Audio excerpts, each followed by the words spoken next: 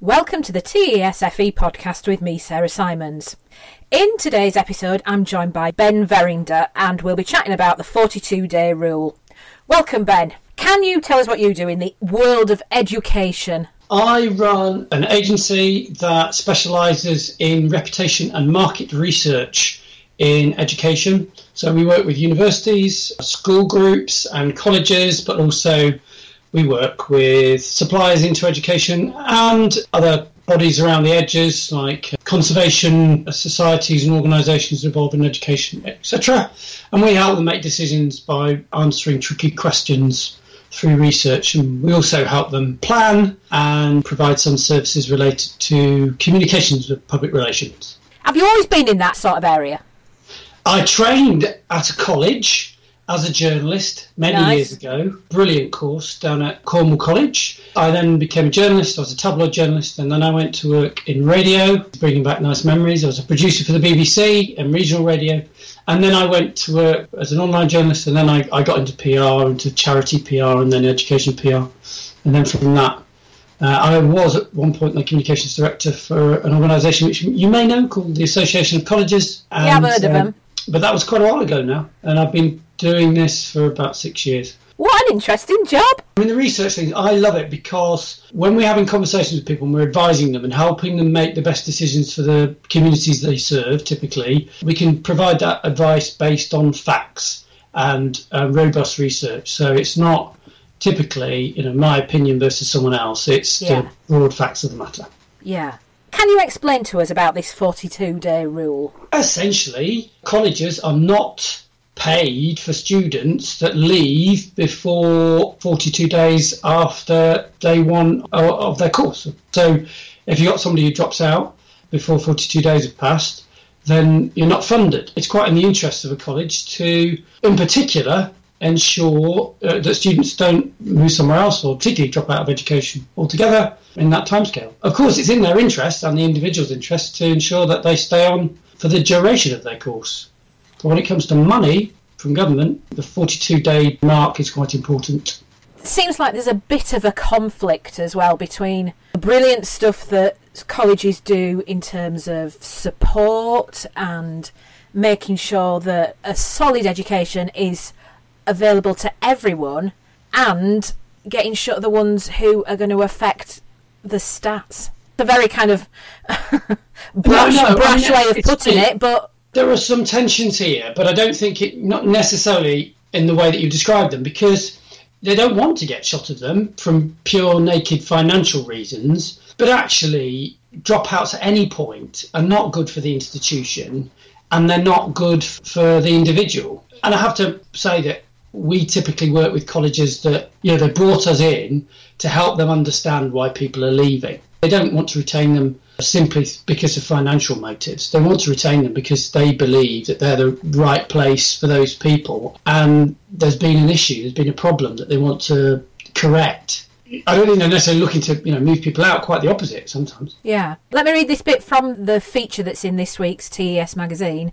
At its national conference in March, the NUS passed a motion stating that funding and inspection frameworks mean colleges and individual tutors are incentivised to remove some students before they've been on courses for 42 days.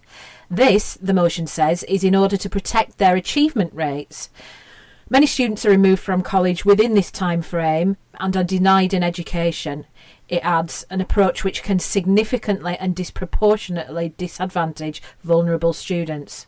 You see, that's a slightly different issue. They're not logged in terms of success rates. The other side of the coin is that if those are not retained on records, then you don't have to log the achievement rates, etc., etc. So therefore, you're looking to boost your success rates. That's the argument that's happening there. Yeah. As I sort of hinted earlier on, we're typically working with institutions that are desperate to retain those students. So that's not been our experience. But of course, we're sort of selected by institutions who want to work with us because they care from both the financial and an individual and an educational point of view. So I'll be the first to admit that the sample of people who work with us is, self-selecting and might not necessarily reflect all of the sector. But I have to say, it doesn't chime with my broader experience of colleges, and particularly the college workforce and college lecturers. that they are prepared to lose students in order to improve success rates, particularly, sort of exclude them, so to speak. It's not what we do, is it? Well, two pieces of evidence that I would suggest counter to the argument that's being put forward there by, the NUS. Yeah. Number one, if you look at any of the major studies related to the FE workforce, the lecturing workforce in particular, they are quite a homogenous bunch, actually. When you ask the question, why do you get up out of bed in the morning and come to work? A significant majority will have exactly the same answer, which is, change people's lives. It's the main reason why people work in FE. And it's why they'll put up with the current pay gap with school teachers, as highlighted in the recent Ofsted annual report and the recent Ofsted survey into FE staff. And it's consistent with any studies we've ever done in relation to staff in colleges. Our research suggests that where students are applying and enrolling in a course and then leaving before the 42-day mark, it's typically not about the college saying, sorry, you're not suitable.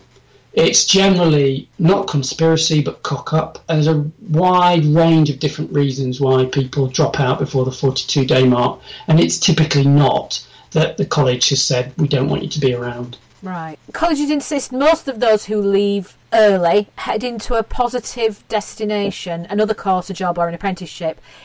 Do you think this is really the case? And, why do we know so little about these invisible learners who drift out of education almost as soon as they've got into it?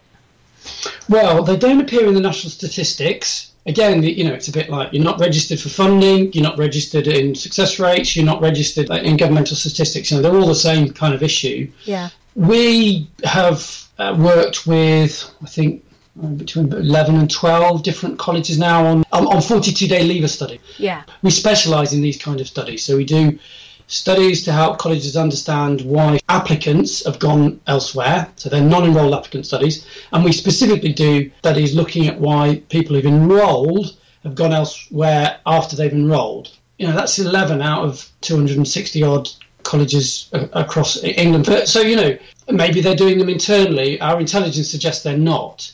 Now, I think typically colleges are not seeking to understand in any meaningful detail why people turn up and disappear, which is sad, because when they do, it tends to hugely help them and the communities they're serving. Yeah. But in terms of the majority going on to other places, our studies would suggest that's true. The majority are either going on to an alternative education institution or into work or an apprenticeship. That is true. Whether they're doing that through their own volition or because of other reasons is the point, I think. Even if a small minority are going into unemployment and are becoming neat, that's still too many people. Yeah. In my experience, when this has happened, it's usually due to attendance or behaviour or something like that. But there's always been a kind of investigation into why this is happening. And more often than not, working in collaboration with them and any other agencies that are involved to find a place that they're better suited to or a course that they're better suited to. Again, that's not research, that's my personal experience.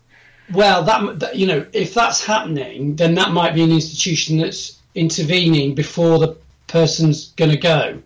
We're not called into institutions that are already dealing with this problem because they don't need our help. My experience is that not all institutions do that. And actually the reasons why people go elsewhere are, as I say earlier on, really varied. And they're not exclusively about people's behaviour or the unsuitability of the institution. According to our research, they're not the majority causes. Right. It's a big long list. That includes poor college communication. How many 16-year-olds do you know that if they're not told the information they need, do they proactively seek it out? They default to the next choice or somebody who's communicating with them better. You might have people who turn up to college and find that the physical and mental health challenges are significant.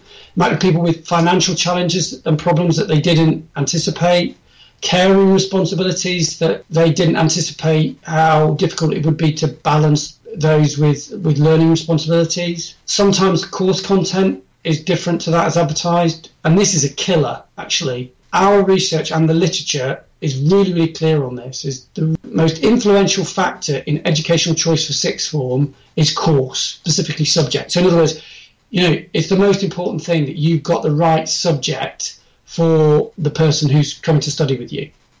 Yeah. If you missell the course, you describe it in a way that doesn't match the expectations, or, and this relates to success rates, if you change the course content because you change an exam board, because you want to improve your success rates, for instance, you think the previous exam board's exams are too difficult, for instance, that's going to have an impact on retention and recruitment, because people will turn up and go, look at what they've got and think, hold on a minute, I didn't apply for this. That's particularly problematic with retention. People change their minds about what they want to do. They turn up, they do equine studies, and they suddenly realise that they don't like horses and they want to be a motor race driver. We've all done it. Sometimes people just get a better offer, and sometimes that's due to poor communication from an alternative institution. So, for instance, you apply to 2 or 3 places, your preferred place never gets back to you, you go off and you enrol at College X, and then out of the blue, College Y gets its act together and rings you and says, oh, actually, sorry we haven't been in touch, but we'd quite like to have you after all. Just looking at this piece, Christina Donovan, who's a lecturer in education studies at Manchester Met University, she's done some research on this 6-week leaver phenomenon. It focuses on learners deemed to be at risk and the relationship between perceptions of vulnerability and student withdrawal. She says students who may be withdrawn from courses are called at risk, often flagged up on internal monitoring systems and reports that are sent to senior management teams or government bodies. She explains they're at risk because someone at the college has decided that, for whatever reason, may not complete their courses. These assessments can consider issues like attendance, performance, she says, but also broader factors of vulnerability. In effect, my study seemed to suggest that students revealing an aspect of their lives which makes them vulnerable can lead them to being labelled as at risk, which is, I think, is quite a concerning piece of research. I think information is amoral. It's what you do with it that's moral. At risk can be a positive identification or a negative one. It's what you do as a senior management team and a governing body. You've got a choice. You can either help those people, and for me, that's the ethos of FE that I'm familiar with. And I'm trying not to look with rose-tinted glasses. I'm literally using the evidence that's available to me. Typically, the behaviours of colleges will be to support. So I'll give you an example. In the studies that we've done, typically colleges will then use that to develop an assessment system or to support their student support systems so that they're better at identifying students that you might call at risk, not for the purposes of off-rolling them or removing them, but retaining them. So they can put the right interventions in place to give them more support.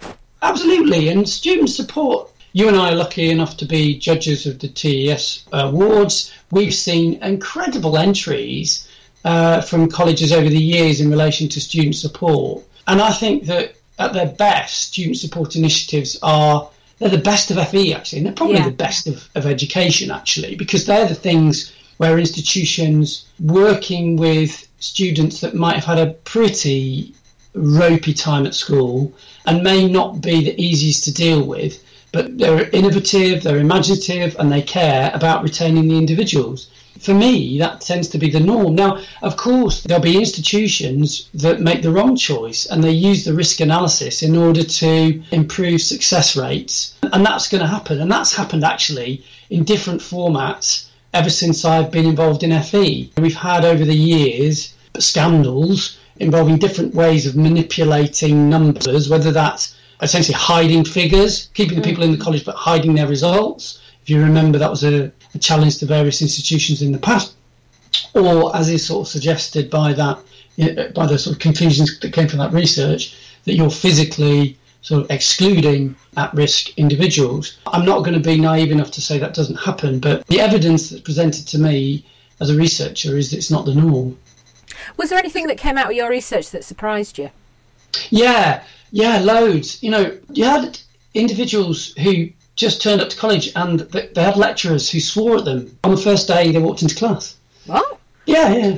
So you have pockets of really bad practice. So we look at data, we look across the board at data, and we look at all the different subject areas, and we have a look at where the data tells us that retention is a problem. So then we do primary research amongst those people who've gone elsewhere. So, and we ask, why did you not stick around, essentially, and could the college have done anything different? And sometimes you get incredible answers about, well, I turned up to class and somebody abused me every day for 3 weeks, and then I decided that I wasn't having that anymore and I left. So sometimes you get that. I mean, we had one research project where open days were a negative factor. What I mean by that is you were more likely to come to the college in a particular subject area if you hadn't attended an open day. What was happening on the open day? Staff were just horrible. So people turning up. Were they? Yeah. And that can happen. That can happen. You can have... Isn't that the opposite of the point of open days? Yeah, you're absolute opposite. It was just mean, unwelcoming, frosty. Sometimes that's a protest against management. Sometimes it's to do with contractual terms. Obviously, typically it's a human resources issue and sometimes an industrial issue. I find that fascinating because you've got a workforce that's effectively looking to make itself redundant by putting off people enrolling on its course. But there we are. That's not the norm, So you get other stuff. We had a fascinating project where people were leaving a college because they changed their minds about what they wanted to do and they hadn't realised that the college taught the course that they now wanted to do. It's that simple. Yeah. And the college introduced a campaign which was called Swap, Don't Drop, really successful. And those students stayed in that college but just did a different course. Really basic thing. But it was highly effective. You often get a problem where you just get admin problems. Where student details are passed between a central point, let's say admissions, to a curriculum team, and for different reasons, the details fall off the radar, and someone doesn't get called, and so that particularly affects non-enrolled applicants, so people who they don't end up enrolling because they sort of fall through a gap somewhere. The one that I find really sad is where you get bullying accusations by other students, and you talk to somebody about why they left. They've had a real difficult time with fellow students. It's not being dealt with effectively by the institution.